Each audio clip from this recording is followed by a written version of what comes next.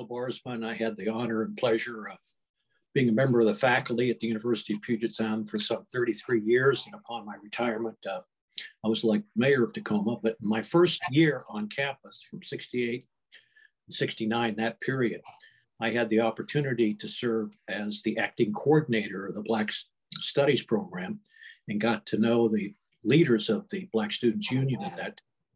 And during that period, I think we made a lot of history at the university. So looking forward to answering questions and engaging in conversation. Well, thank you, Bill, for being here. Thank you as well, Lou. I'm happy to have you introduce yourself shortly. I'm Serena, I use she, her pronouns. I'm a senior here at the University of Puget Sound. And I'm just gonna go ahead and ask a opening question for both you and Lou to address. Just go ahead and provide some context for the climate over at Puget Sound in the 60s, the late 60s to be specific. You both were very pivotal in work that was happening there with the BSU, so I'd love to hear both perspectives. Well, thank you very much, group. Glad to have a chance to address you. Once again, I'm Lewis Smith, one of the charter members of the Black Student Union, and I was its first president.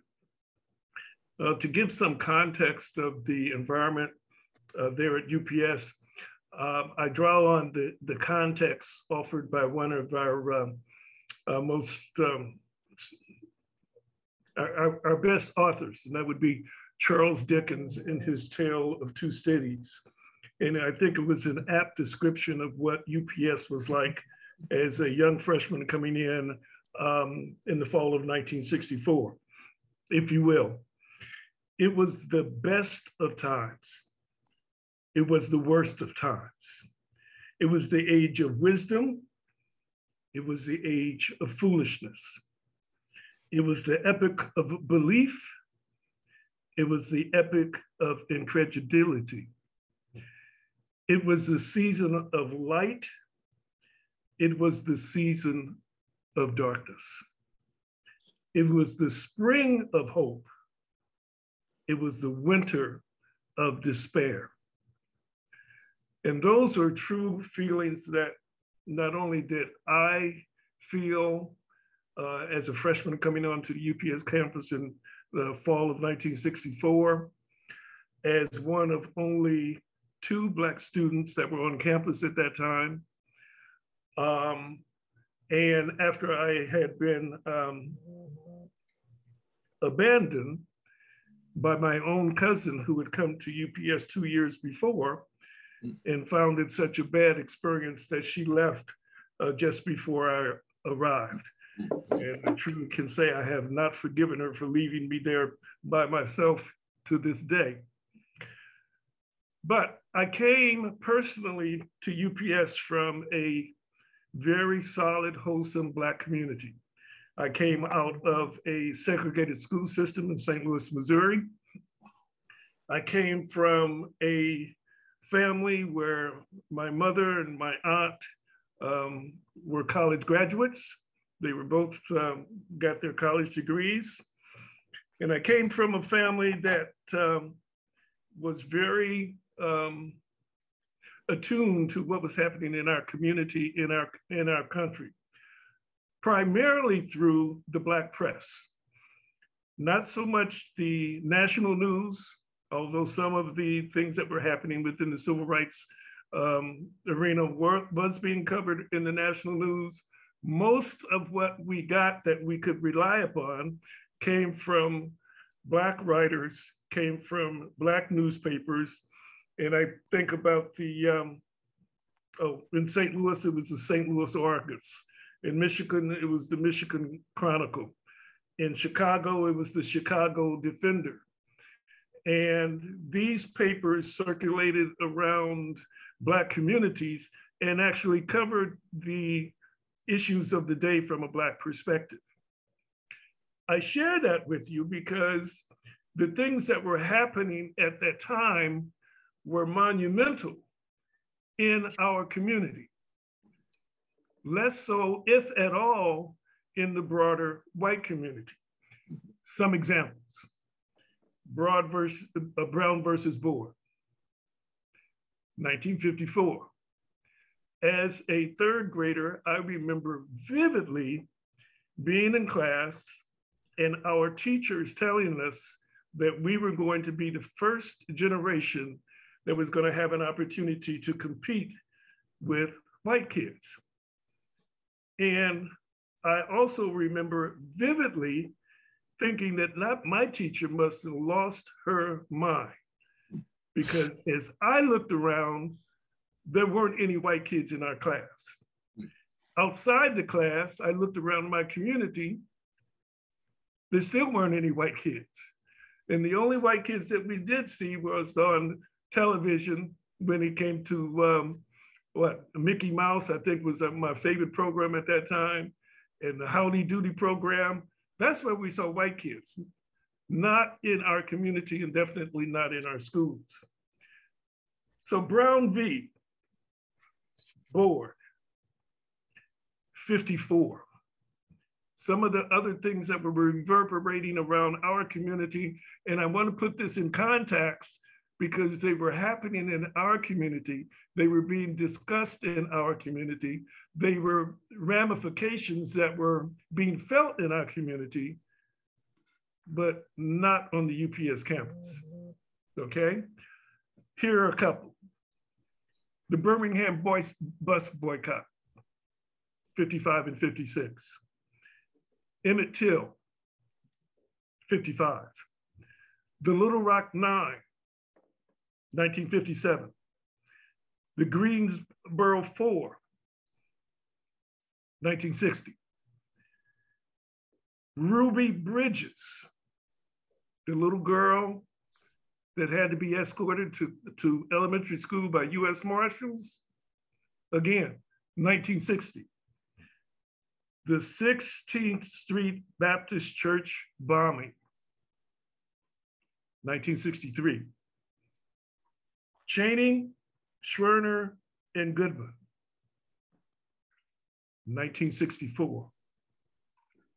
The year that I came to UPS, 1964, June 21st, 1964. The assassination of Malcolm X in February of 65. Bloody Sunday, the Edmund Pettus Bridge, March of 65. And just 6 months after, less than 6 months actually, after we started the Black Student Union, the assassination of Dr. King. Tremendous impact, all of these, but they were impacts and they were important things that were happening within the Black community. Once again, not a word to be mentioned at UPS. Thank God when we started the BSU in October of 67, and less than 6 months later, there was the assassination of Dr. King. Before we had cell phones, before we had pagers, we had a group of maybe at this point about 10 or 12 Black students.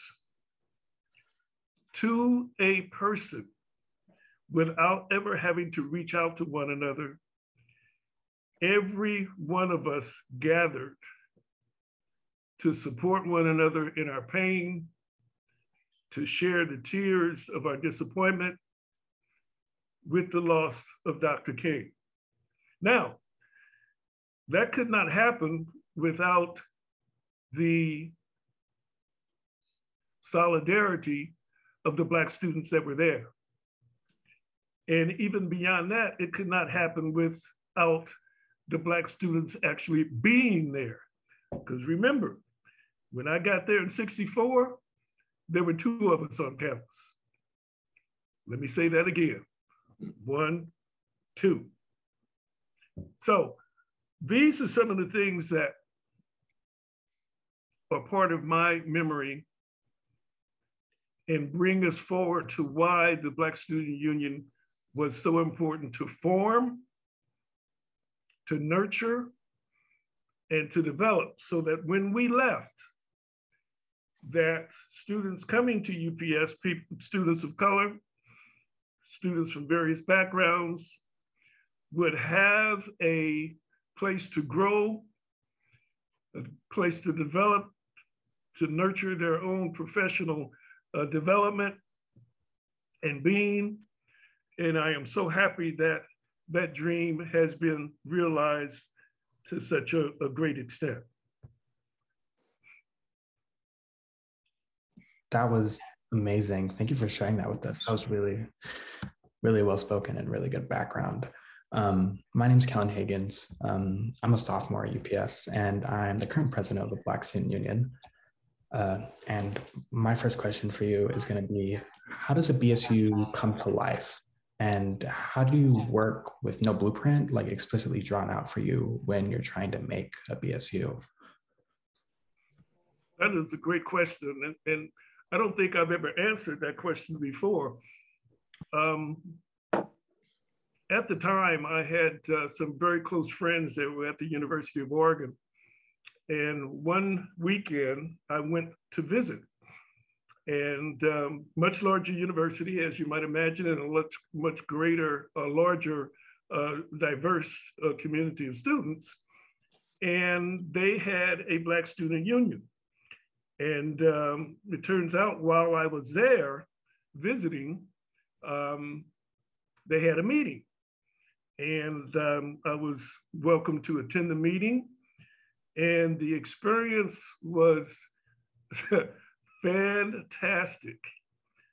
The love, the support, the camaraderie that was there, that I had a chance to see for myself, was something that just struck a nerve with me that said I needed to take this back to UPS to see if I could plant that seed and get that seed to germinate and nurture that seed so that it could grow into something that would be as beneficial to our UPS campus as obviously the Black Student Union was at the University of Oregon in Eugene. Now, what I also got from them was their Constitution. And this is the story I've never told before. Our Constitution was their Constitution. So I'd love to be able to say I came up with it with myself, by myself. I'm not that blessed. But what we were able to do was very quickly come up with a foundation. And from that foundation, we could immediately go forward, knowing that we had a platform upon which we could build. But that's how we got it started. We, in generous terms, borrowed from the University of Oregon. Great story. Kind of along those same lines, what were you sort of expecting out of a Black Student Union in the late 60s that you were just developing first in the state? And what do you want to see from leaders that come from spaces like BSU, maybe even specifically the one at Puget Sound today? What do you see from those leaders? This can go to either of you.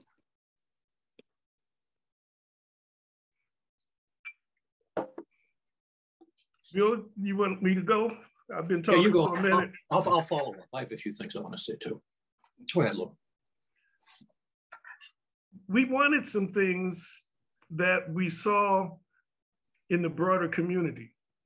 If you go back and you look at one of the yearbooks, and you look at the yearbook in 1964, you look at the yearbook in 1965, 66, 67, you're going to see all kinds of organizations, clubs, groups, etc. But what you're not going to see is people that look like us. So one of the things that I wanted as a vision, and I'm just speaking as my vision, is to have the opportunity for students to come and participate in all of the experiences that the university had to offer. However, we saw beyond that vision the need to add to what the university was offering. And we had some silly ideas about Black history. We had some silly ideas about Black literature and African-American literature. We had no idea how broad a scope that would require, but we had that seed, if you will. And because we had that seed, we had to first educate ourselves, okay, what is our history? And it was amazing what we did not know. For instance, Lerone Bennett's book, Before the Mayflower. I think it came out in maybe '62. And that was the first Black history book that most of us had ever read. I never read about or learned about Black history in elementary school, in middle school, in high school. And when I got to UPS, I learned about it because we as a Black Student Union dove into that. We were hungry for it. And it became part of our being, to the point where even today, I will still get an email from one of the students that was there during our Black student years, founding years, and we will still challenge each other. Hey, have you read this? Have you seen this? And so it was something that has lasted for a lifetime. So Black history, African-American literature, the whole civil rights movement and what was happening beyond the context again of campus life. One of the books that we as a Black Student Union challenged everybody to read, to discuss, was Charles Silverman, his book, Crisis in Black and White. And if you haven't read it, it still has value in today's environment. But those are some of the things that we saw.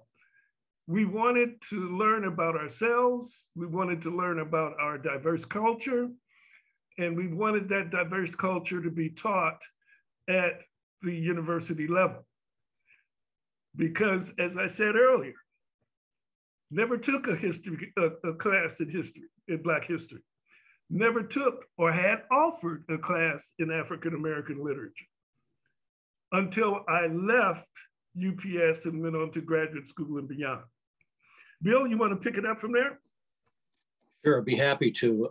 By the way, great words, Lou, really, which stimulates my memory as well. But to put my situation in context, I think that I was really influenced by my first spouse, Natalie Jane Myers, who was a close friend of Martin Luther King and worked with SCLC in Freedom Summer, knew Andy Young and Reverend Abernathy, and was a good friend of Hosea Williams. It's interesting, she told me that Dr. King referred to her as Natalie Wood because she looked like Natalie Wood, and which was kind of an inside joke with the group.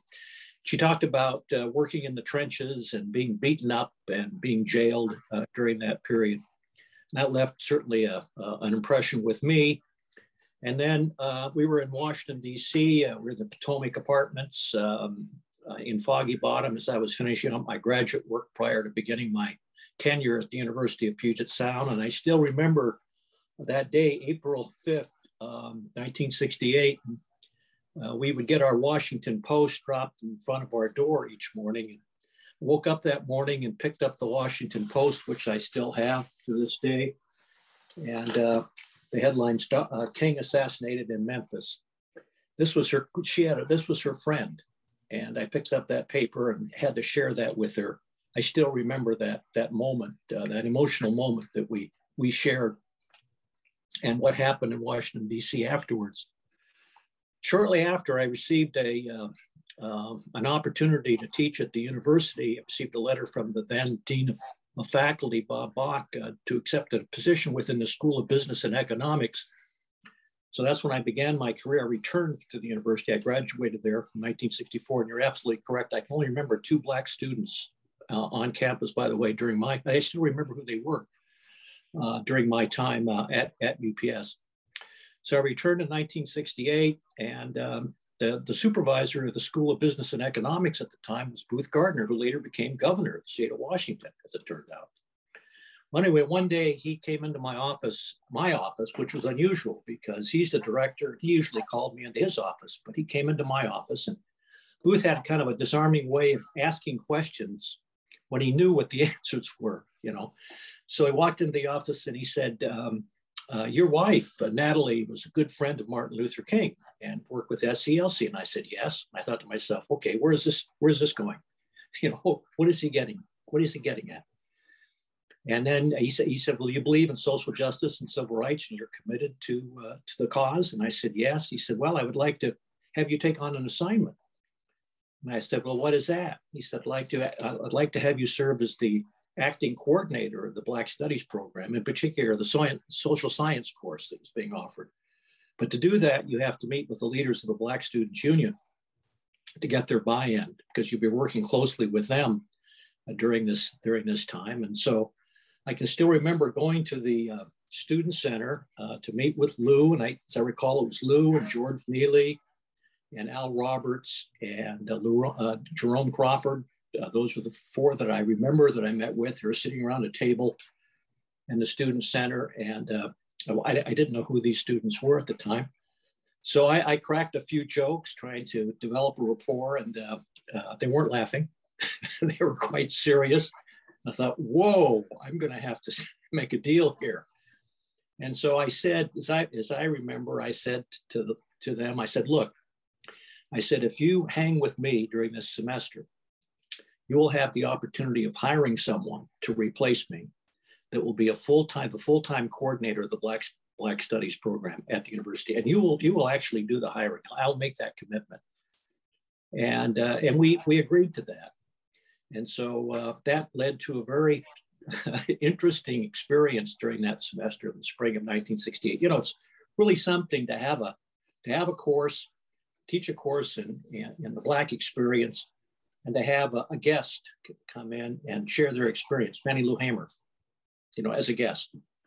My friend Dennis Flanagan, who also worked in Freedom Summer, and was a friend of Ms. Hammer, said, you know, Fannie Lou Hamer's coming to town. How would you like to have her visit your class? I said, whoa, absolutely.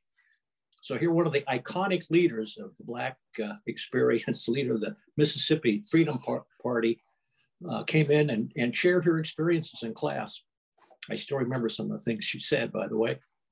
And then Natalie said, you know, I can reach out to my friend Hosea Williams, who was with Dr. King in Memphis when he was gunned down, and was there at the motel with him, to come in and share his experience. And I said, wow. And so in walked Hosea Williams into our class to share his experience and answer questions. It was an incredible experience.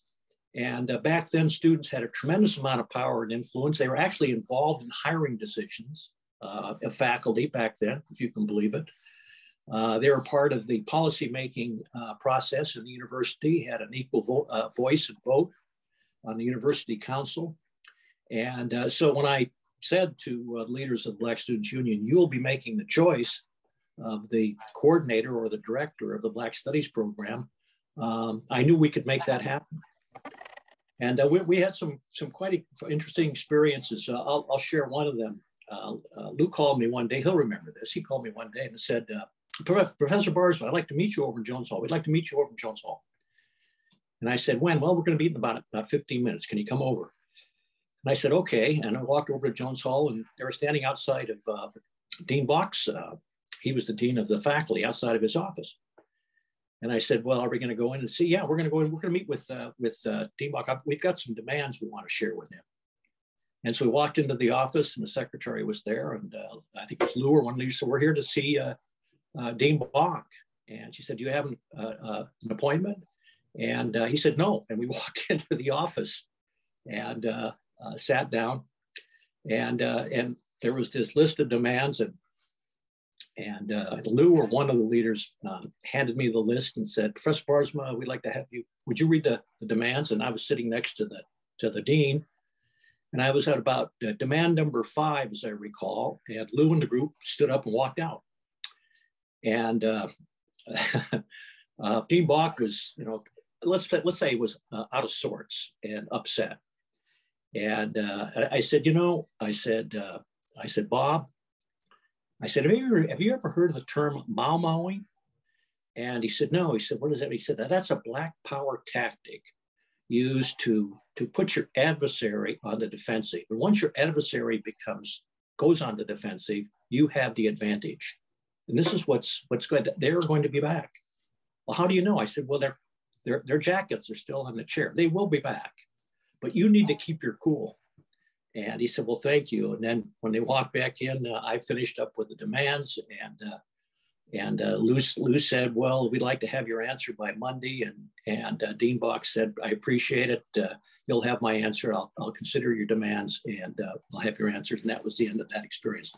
That was not atypical of what was going on during that period, that transformative period. There was also a great uproar in the campus where the faculty were demanding that the trustees take action to hire a new president.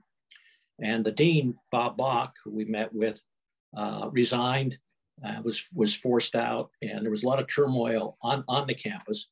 But at the end, we did hire Floyd Davis.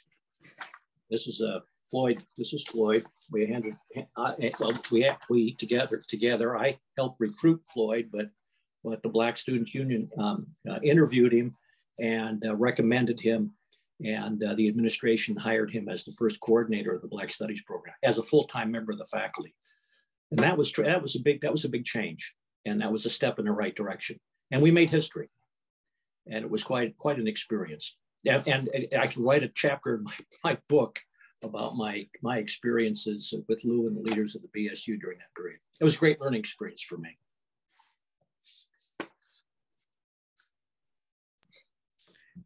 Thank you both so much for sharing. I'm loving these stories. Oh my gosh.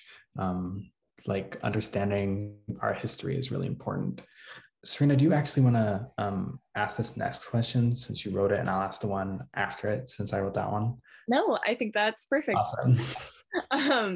Yeah, I was actually thinking a lot in preparation today about how recently Curtis actually got their first Black Student Union through the work of students. And based on what you have both been saying, I'm definitely picking up a sense of that sort of energy and nature. And I think it's just so interesting because compared to our current campus demographics, our Black student population has just crossed the 2% threshold. So more than 2 Black students, but 2% is Black. I just think it's so interesting because what was the outcome that you wanted to see of the BSU at this time? I am seeing through what you're saying that there's now a program, Black Studies, and there's obviously this community here, but was there anything else specific that you wanted to see a Black Student Union accomplish during your time in leadership? If you will, Bill, one of the things that we wanted was, and this is so basic, it doesn't have to be mentioned, but I will. We wanted our students to be successful. And successful from an academic standpoint, from a socialization standpoint, in all of the different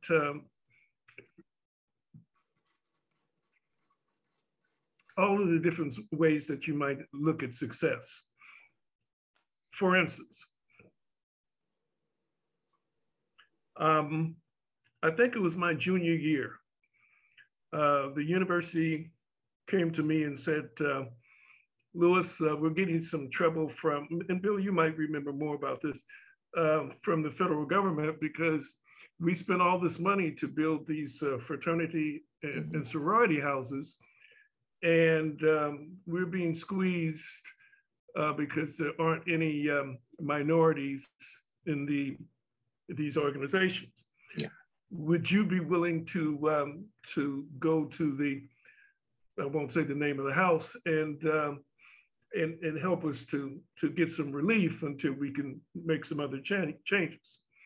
And I did that. And when I did, it really opened some eyes because it allowed me to see in a very real sense how the other half lives. Specific example. It's time to study. And you can go to the library or you can study, or you can have study hall in your frat house. And study hall in the frat house would mean that if you were studying with economics, you would be studying with a upperclassman that was majoring in economics. If you were studying in political science, as I was, again, you would be studying in a group with an upperclassman leading the study that was majoring in economics. When it came for time for a test, everybody is studying like crazy. And then here comes your study leader, and he's got a file folder. And in that file folder are the tests that this professor has given in the past. Let me say that again. The tests that this same professor has given in the past. Now, is that fair? Probably not. Is it real? Yeah, it is. And what it taught me was that, you know, the landscape is not always fair, but you still have to be able to win the day and be successful by, as Malcolm would say, any means necessary. Okay? Now, from a broader perspective, I spent about 5 years in state government working for Daniel J. Evans. I spent about 25 years in private industry working for various companies. And invariably, when I would apply to these companies, they would say that we wanted somebody that had a master's degree and had this type of work experience and had that kind of work experience. Okay, I had a master's degree, I could compete. But then when we got to training, and there was a large group of us hired from all across the country, and there might be a handful of people of color. And when I say a handful, less than 6. And when we would get together and have a chance to talk, we would find out that out of that training group of 40 to 50 people, the 4 or 5 of us were the only ones that have a what? Master's degree. Everybody else got through the door with a bachelor's degree. But once again, I didn't say it was fair, but nonetheless, we were in the running. We had an opportunity to compete, and we did compete. Yeah. And as we competed by supporting each other. So if I had someone that I knew that was in Houston, and somebody else that I knew that was in Los Angeles, and somebody else that I knew was in Chicago, outside of the UPS experience, we created our own supportive network consistent with the vision that I shared with you for the BSU, supporting all of the different areas of development. We did that same thing in our careers as well. So that was branching outside of UPS, but it started with the UPS experience. Does that make sense? Yeah.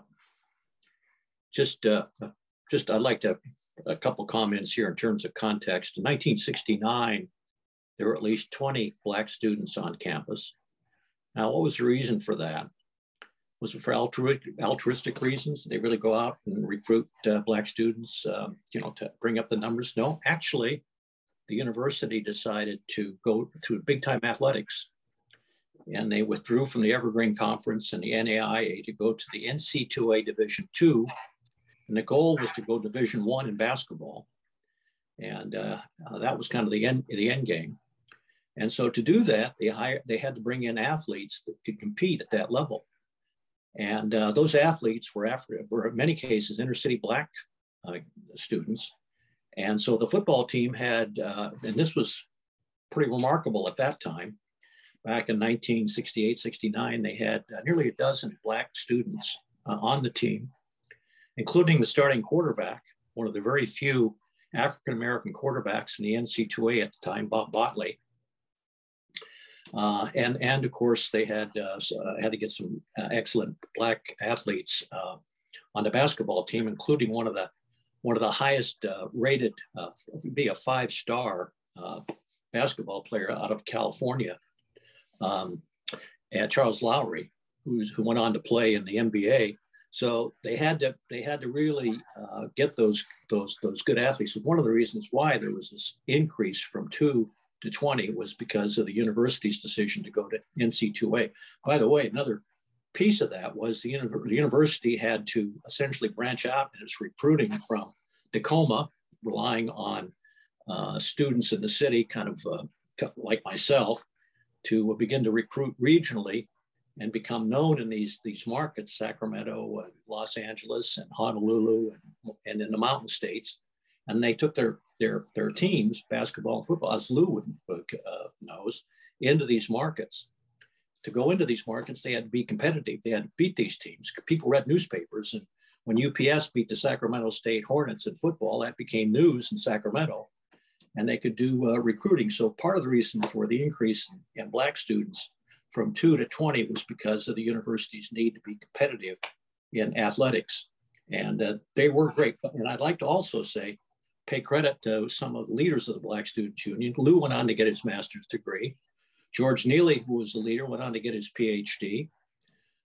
Jerome Crawford went on to law school at the University of Washington. Was sponsored by Judge George Bolt, by the way, because his mother did domestic work for the judge. He was the only black student at that time at the University of Washington Law School, practiced law for many years successfully. And Al Roberts went on to get his master's degree in education and coached in the National Football League for 18 years. So those are 4 of the leaders that I worked with in the Black Student Union, all went on to complete stellar careers as they left the university. So I felt really good about that.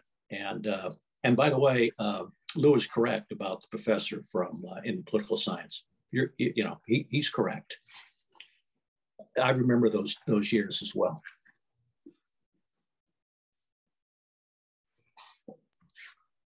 This topic really plays really well into our next question.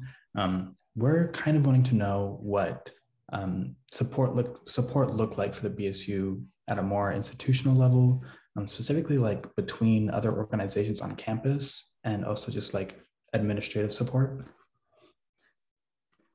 Bill, why don't you take that one? Well, it was a struggle, needless to say. But when I had my meeting with Booth Gardner, and he encouraged me to meet with the Black Students Union. Afterwards, I came back and he said, Bill, he said, how'd it go? I said, it went pretty well. He said, well, how so? I said, oh, I made a deal. He said, what was the deal? I said, the deal was that the Black Students Union would be able to select my replacement, and that replacement would be the full-time coordinator for the Black Studies program. And he said, well, what did you tell him? I said, well, I told him that you would make it happen. And he laughed. He laughed, and of course, he helped make it happen. The administration was very leery of the Black Students Union and student activism in general, and very leery of the faculty, as a matter of fact. And I can remember one incident, which there were so many of them. I had met with the leaders of the BSU. We were up, they had we had an office, or not an office, but a room up in the tower of Jones Hall where we'd meet. And we were discussing about an incident involving a woman by the name of Daisy Stallworth. Maybe you can remember this, Lou. And Daisy was an older student, and her husband, who was wearing a dashiki and had an afro, was with her over at the student center. And they wanted to have lunch, and they wouldn't serve her husband. And that became a big issue, an incident on campus. And so we were talking about it up in the tower of Jones Hall, discussing it. And afterwards, as I was walking down the steps, I ran into an administrator, who remained unnamed, at Jones Hall. And I'll never forget, he said, well, I understand that the Black students have real concern about the Daisy Stallworth issue. And I said, yeah. And then I thought to myself, how the hell did he know that we've been talking about that? And then I remembered that his son was a member of the FBI. And so I was convinced that we were bugged. And I really think we were bugged. And from that point on, all the meetings up in that room were scripted. And the real discussions we would have would be off campus. So there's a lot of, suspicion. And I'm not being paranoid here. Looking back to that period, it is not unlikely that that was going on. So there was a lot of suspicion and concern and sensitivity about the radical members of the BSU. And of course, what was happening in the civil rights movement in general, I think, set a tone. When Stokely Carmichael took over SNCC from John Lewis, and the Black Power movement went into vogue. And when Lou was in the article about Lou, when they established the Black Students Union, of course, you uttered the words Black Power in that article, which I think set a tone of concern on the part not only of the university, but I think interests outside the university. So that was quite a time.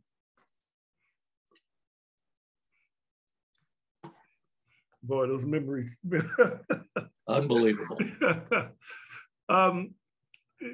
It's difficult for me to answer your question, Serena, and I tell you why. What the Black Student Union has grown into now was just a seed when we planted it generations or decades ago. So it's difficult to answer what we would want to see you guys do today. In a broad sense, we want you to create the environment for the success of the students that are there, okay?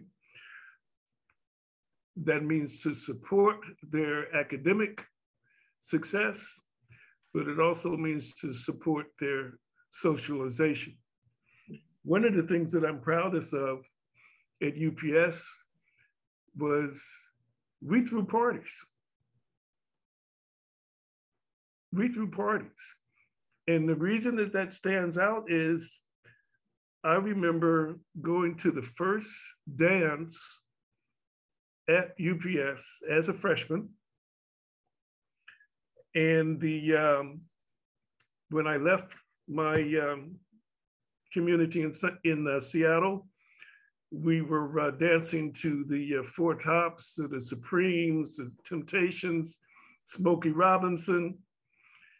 And when I came to UPS, they had a band that was playing, and the name of the band was George Washington and the Cherry Bombs. I'm gonna let that sink in for a minute. Needless to say, there wasn't very much dancing going on from my perspective, okay? So when I say that we gave parties, it gave us a chance to love our music, love our culture, love each other. So it was not all about academic success. It was also, what is college supposed to be? It's supposed to be a fun time. Challenges, of course. Growth, of course. But it's also supposed to be a fun time when you love on and celebrate your culture. I'm pleased to say that many of my friends, Bob Botley, Jerome Crawford, Al Roberts, all of these guys, but unfortunately we lost Jerome, but I'm still friends with them today. And we can sit down and we can laugh and joke and we can tell lies and just have a great old time because of the foundation that was there with the BSU. Remember again the despair that I shared with you from the opening of The Tale of Two Cities. I wanted to be sure as a founding member and founding president that no other student of color that came to UPS would have that view of despair in remembering their college experience at UPS. And if that has happened, and if that is happening, I'm eternally grateful. Well said. Yeah, that was really beautiful. Honestly, Right. I think along a very similar line of sort of, you know, finding these moments of joy and finding these moments to sort of celebrate your existence. I'm thinking now about sort of this turn to activism that especially a lot of students on our campus partake in their own ways. What are sort of, I guess, words of encouragement you'd provide to these, you know, young leaders who are trying to take these steps towards their own reformative justice and community in school? That's yours, Lou. Bill, you want to go? No, you go. You go. You speak from the heart. The challenges that we still have before us as a people and as a nation are substantial. We cannot look at it through the prism of rose-colored glasses, because we are a challenge. Do we continue to have our democracy as we change from being a white majority culture to a majority culture of people of color? Do we continue to live out the dream of democracy, one man, one vote? All of these are challenges that I know that you, as the up and coming generations of leadership, will have to battle. You'll have to overcome. I don't know how you will do it, but I have every confidence in the world that you will do it, because not achieving that goal is unacceptable. As our legacy, and as the legacy for your future generations, your children and your grandchildren, that is the challenge that Bill and I pass along to you. We didn't know how we were going to do it. And the furthest thing from my mind was that 50 years later, the Black Student Union was going to be as vibrant and as important on the UPS campus as it is obviously today. But because we fought the good fight, because we did not give up, even in the presence of tremendous obstacles like the FBI, good old J. Edgar, right? Right, Bill? Yep.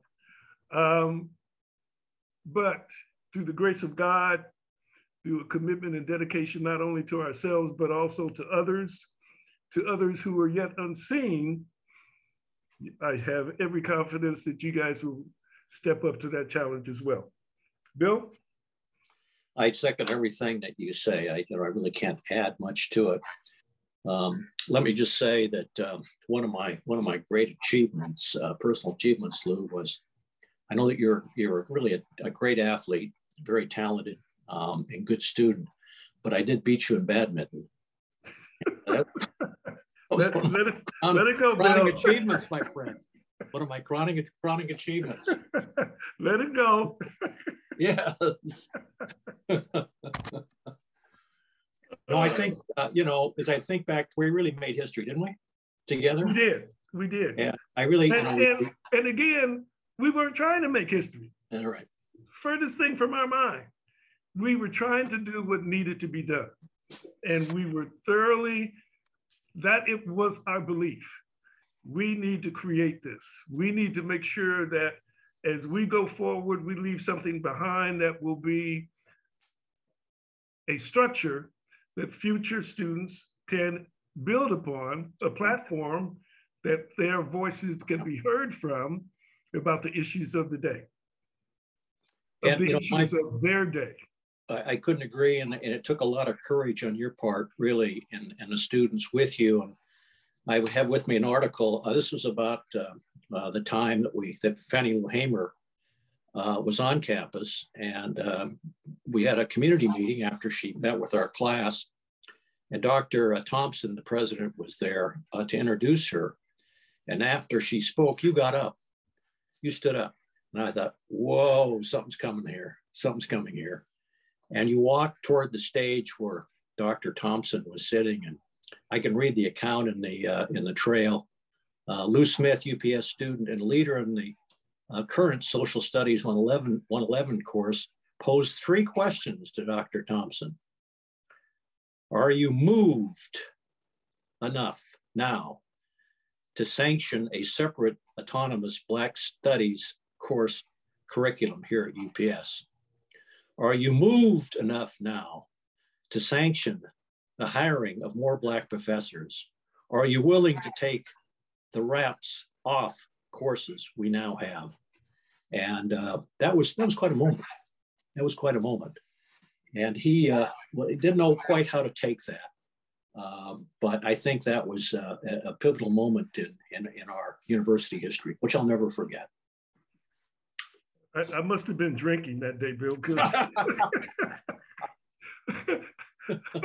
to stand in front of the university program president with those challenges, I don't know, I must have lost my mind. But now, you know, once you say that, of course, I have to digress to say that one of my moments at UPS before I became a student was at the field house and was after an NBA All-Star game. And I met the great Bill Russell. And I said to Bill, I said, I am honored to meet you, sir, and welcome to the city of Tacoma. Would you autograph my program? And he said, sure, kid. And he wrote in the name. Of course, we know that Bill doesn't sign autographs, right?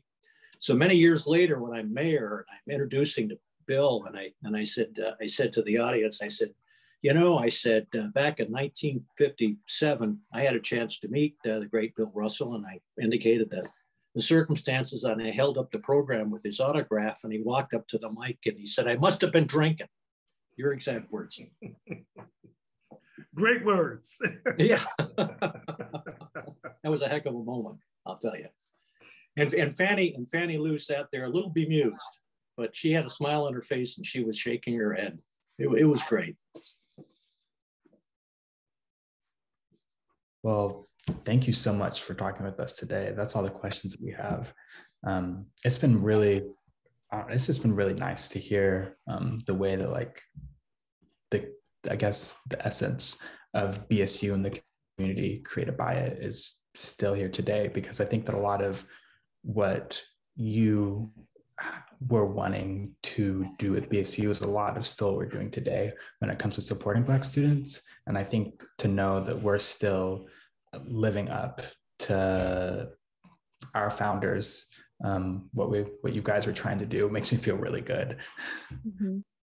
Yeah, I think as a former member of leadership in BSU, I think it's been amazing to see not only sort of the start of BSU, but also seeing the leadership that Kellen's brought into that space and seeing just how closely connected these two groups really are. I think it's a really beautiful thing to hear and witness. And I'm personally really grateful I had the opportunity to talk to both of you. I know Kellen's just as grateful, but yeah, I'm just really glad you took the time to talk with us, and I'm just sending my thanks. Well, of course, it was a great experience, and wouldn't it be terrific to invite Lou back to campus to share some of this with the members of the BSU? I think maybe we can make that happen, and the campus community. I would love to do it. Because his words were powerful. And I just, before we leave, I challenge you guys to carry the torch that we passed on to you, carry it high. And as you leave UPS, make sure that you pass that torch on to students that are as dedicated to you are, to make sure that the flame continues, it is not extinguished, and you brighten the way for other students to follow you. Hear, hear. Thank you. Yeah, thank you so much.